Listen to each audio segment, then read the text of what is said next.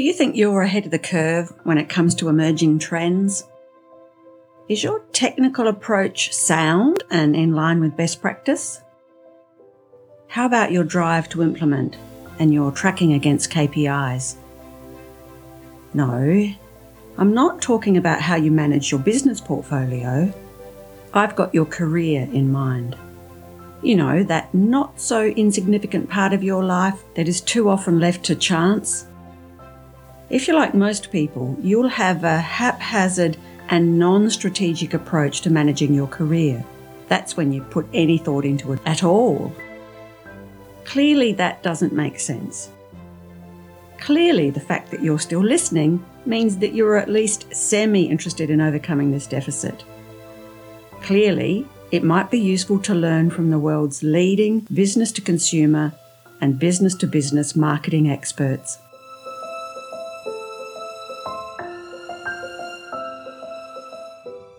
Welcome to Career Chinwags for the 21st century. I'm a career practitioner who's worked with thousands of clients over the past 20 years, so I've had quite a bit of time to think about career issues. Each fortnight I pick up on an issue that takes my fancy. Some are very practical, such as episode 16, where I think I give some interesting advice on how to answer common interview questions. Other episodes tend to cover more big picture topics, such as podcast 9, where I talk about how to have or how to achieve long-term career survival. In today's episode, I'm going to present 7 tips from global marketing experts so that you become the go-to candidate in your industry. Before we start though, I've got an update on some changes to our services. Up until just last week, when it came to resumes, we've always gone down the path of delivering a session with a client to show them how to do a resume, giving them templates and giving them sample content. Our client has then gone off and done the draft, and then we've spent usually it takes about an hour, together at the computer finishing off the draft. And our aim has always been that our client learns how to do the resume and they don't have to keep coming back to us every time they want to update it.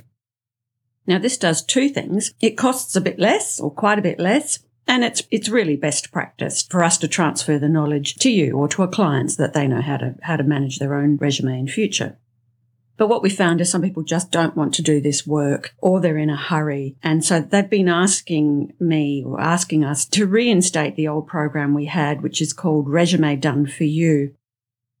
And so that's what I've done. And this is this is a service where either one of my consultants or myself interviews you. And then we create new content and just go back and forth with you until you're happy with the resume.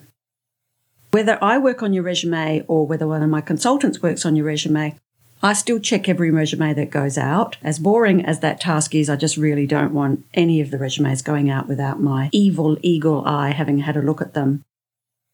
And probably the other related issue to that is, I think probably because I'm wanting to relaunch this service, we've got an end of financial year sale going at the moment. So if you book in with us before 30 June of this year, there's a 20% discount, not just on this service, but on all of our services.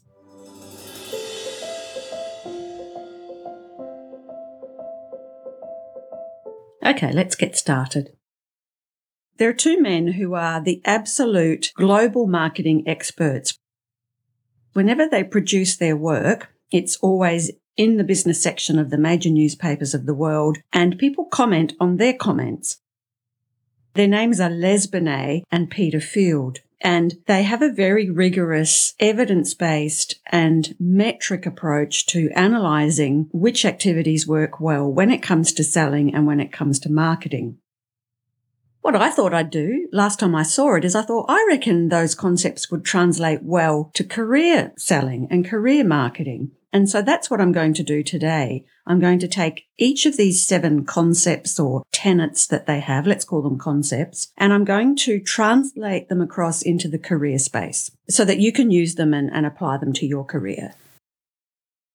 The first one is the concept that brand and sales work over different time periods and different time scales, and that you need to differentiate. So let's look at the separate activities. They use the term sales activation. I'm just going to call it sales. So in career terms, sales, of course, is the equivalent of applying for a new job. Whereas brand, building your brand in a career space, means the same as it does in a marketing space. That term is quite commonly used when talking about careers. What Binet and Field say in relation to sales, you get a result very quickly after you start your sales process. They say that you get your result within about 6 months. And this makes sense if you think about it from a job search point of view. Once you've made up your mind to target a new role, you generally move pretty quickly, and all things being equal, you've often picked up that new role within 6 months, if not less. Brand building, though, leads to long-term sales growth, and they talk about a 2 to 3 year effort. I think if we translate that across into the career space, long-term growth is when you get to the situation where your marketplace comes to you and constantly pesters you to go and work for them. I think in a career space, we're looking at probably 12 months to maybe 18 months. I don't think it takes quite as long as 3 years. So let's look at how you can profit from this approach in your career. The first issue is you still need to have a well-executed sales campaign. Obviously, make sure that your immediate selling skills and documents are very strong.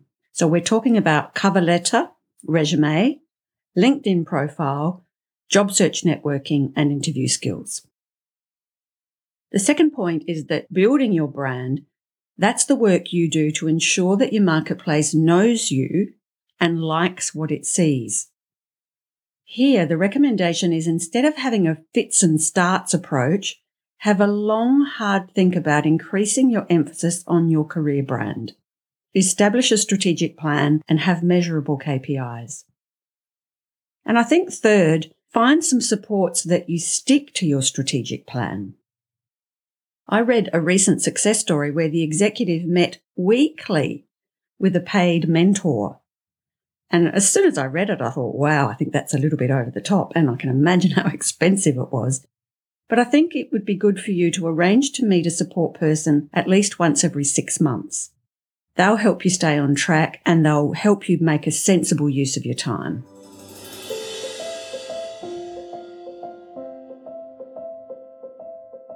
The second comment from Field and Binet is that your share of voice predicts either your future growth or your future decline. Now, I love that term, share of voice, and of course, I'll explain it in a minute. When it comes to marketing, a brand's share of voice will tend to predict its future share of market. So when a brand's voice or share of voice within a category is larger than its market share, it's very likely to grow. And then the opposite. When its share of voice is lower than market share, it's likely to shrink. So as they explain, the more people you're reaching and the more people who are talking about you, the greater your opportunity to maintain or grow your market share. If you're achieving less reach and impact than your position in your category suggests you need, there's likely to be trouble ahead. How can you profit from this tenet in your career? Number 1, improve your profile and its reach. Your marketplace can't buy you if they don't know you exist. And what they learn about you needs to be compelling. Number 2, analyze your most effective medium. And I think here it's very straightforward. For an executive or a senior professional, LinkedIn is likely to be your most valuable avenue. Interestingly, I read just this weekend, coming out of America, they're also suggesting you need to look at having a brand on Instagram and Facebook. It is, of course, always worth thinking about how you present yourself on those media, but I don't think you probably need to be pushing your brand that way. Number 3, keep up to date with the marketing quirks of the medium. I was shocked to find out a few months ago now, probably 6-7 months ago or maybe a year ago, that LinkedIn has succumbed to hashtags. But it's a bit more subtle than that. They have a convention, again, unless it's changed and I'm out of date, that you're only supposed to use about 4 hashtags. In other words, they get annoyed if you have too many hashtags. Whereas, of course, on Instagram, you can have as many hashtags as you like. There's plenty of information out there. Just find an authoritative blog that can talk to you about how to manage your behaviour on LinkedIn.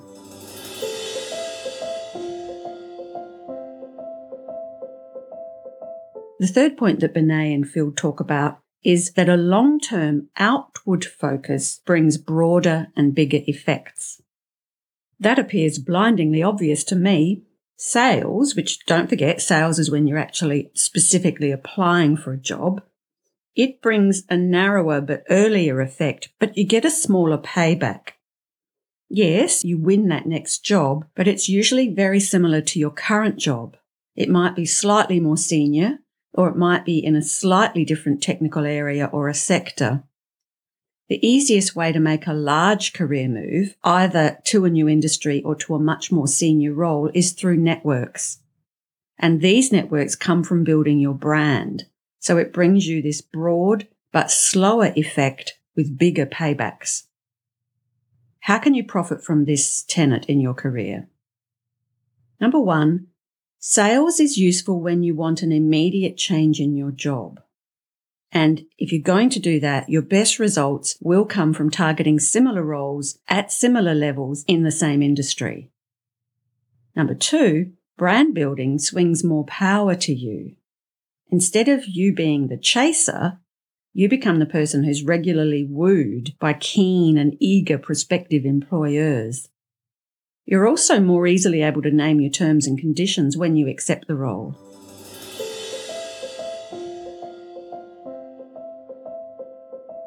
The fourth element that Benet and Field raise is the issue that the broader the reach, the greater the efficiency. They suggest that brand building should not focus exclusively on product messages.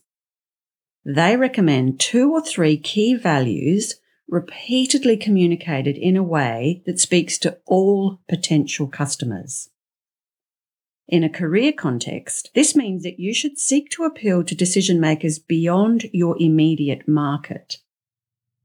How can you profit from this in your career? Firstly, decide exactly what it is that you stand for. Several years ago, there was an activity on LinkedIn where somebody just started a meme almost saying, find one word that you would use to describe yourself. And I hesitated a long time because I wasn't really happy with this word, but I chose the word rigorous. And I really think that if there's one word that I could use to describe myself, it's that I'm rigorous. And the reason why I hesitated is I often think, well, really in my space as a career specialist, I'm supposed to be warm and supportive and caring. And hopefully I'm all of that, but really the number one word probably for me is rigorous. I've accepted that and it shows up in all of my brand content. So have a think about you. Choose one word for yourself and then let that word shine through in all of your communication to your audience. The second point in relation to this piece of advice is broaden your commentary to non-industry specific content. A couple of years ago, I was working with somebody who wanted to go from being managing director of a smaller organisation to the CEO of a larger organisation in a different industry. And he wrote a couple of great LinkedIn blogs about leadership and about mergers and acquisitions. So one was technical and one was more philosophical. And it was part of a very successful plan. He won the role in the new industry and the larger organisation.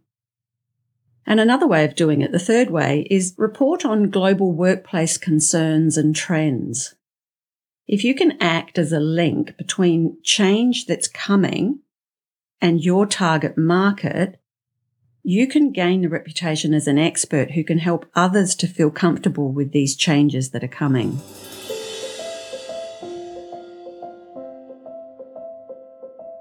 The fifth of the 7 elements is that fame-driven campaigns outperform others on all business metrics. According to Benet and Field, If you're the brand that everybody talks about and that springs most readily to mind, you have a serious advantage over any less familiar competitors. You're always the obvious answer to the question of what to buy. How can we translate that across to your career? Number 1, create your own content. Use LinkedIn for blogs and/or write technical papers for your industry journal, and make sure that you vary the tone and the style depending on which of these media you're using. Secondly, speak up in professional development activities. Make sure that you offer sensible and strategic comments at appropriate times in your network. Number 3, speak at conferences. Now, these days, these opportunities are quite rare. You'll need to form relationships with the gatekeepers in your target market. And if you are asked to speak, offer an interesting angle on issues that are plaguing your industry. The 6th element that Binet and Field found is that emotional campaigns are more effective on almost all business metrics, especially long-term ones. They argue that we place too much emphasis on rational messaging and not enough on emotion. Instead of delivering emotionally engaging human stories, they say too many marketers rely on dry, literal presentations. They say it's hard to build a brand that will give you long-term competitive advantage if you can't generate creative ideas that resonate with audiences on an emotional level. How can you profit from this in your career? Number 1, use subtle and understated emotion. Emotions like hope, confidence, and fear of failure all do come into play when you're selling yourself or when people are looking to buy. Number 2, make sure you understand which emotions are relative to your buyer. And I quite like peace of mind. I think it's a useful catch-all phrase. If you can convey the message that you're a safe pair of hands who will steer the organisation through any troubled waters they may face, I think it's a really valuable emotion to sell. And number 3, make sure you connect emotionally with your buyer when you're in the sales phase. And you've heard me talk about this quite a lot. Don't forget the like in that saying, people will buy from people they know, like, and trust. It's really important that you come across as likeable in cover letters, in job search networking, and in interviews.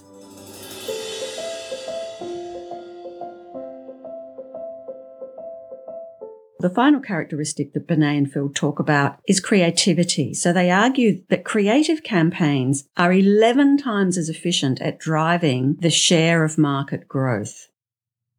They think that marketers overestimate the importance of their brand in the lives of their audience, and they argue that taking risks and being bold in the pursuit of fame is worth it. How can we translate this across to the career space? Firstly, ban the bland. Have a voice. Use professionally chatty language in all of your documents, whether it's your LinkedIn profile, whether it's your blogs. Number 2, avoid motherhood content. Again, this is something I talk about quite a lot. Don't use corporate speak phrases like, I'm passionate about, or I took my team on a journey. Number 3, show colour. Expand your vocabulary. Choose a mix of everyday words and evocative language.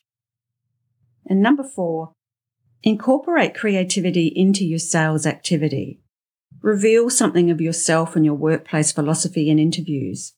Use coffee shop talk to build rapport. I think what Binet and Field are talking about is to switch from short-term approaches to a strategic approach. They think it's terrible that most marketers focus on short-term efficiency. And I extend this to most people. To me, it just doesn't make sense for you to have an emergency response to your next job by feverishly applying for roles only when they come up, all the while ignoring your brand.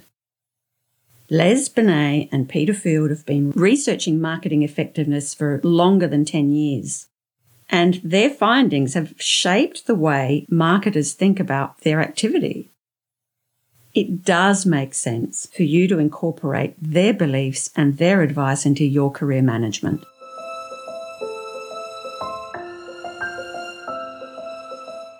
Thanks for listening to this podcast.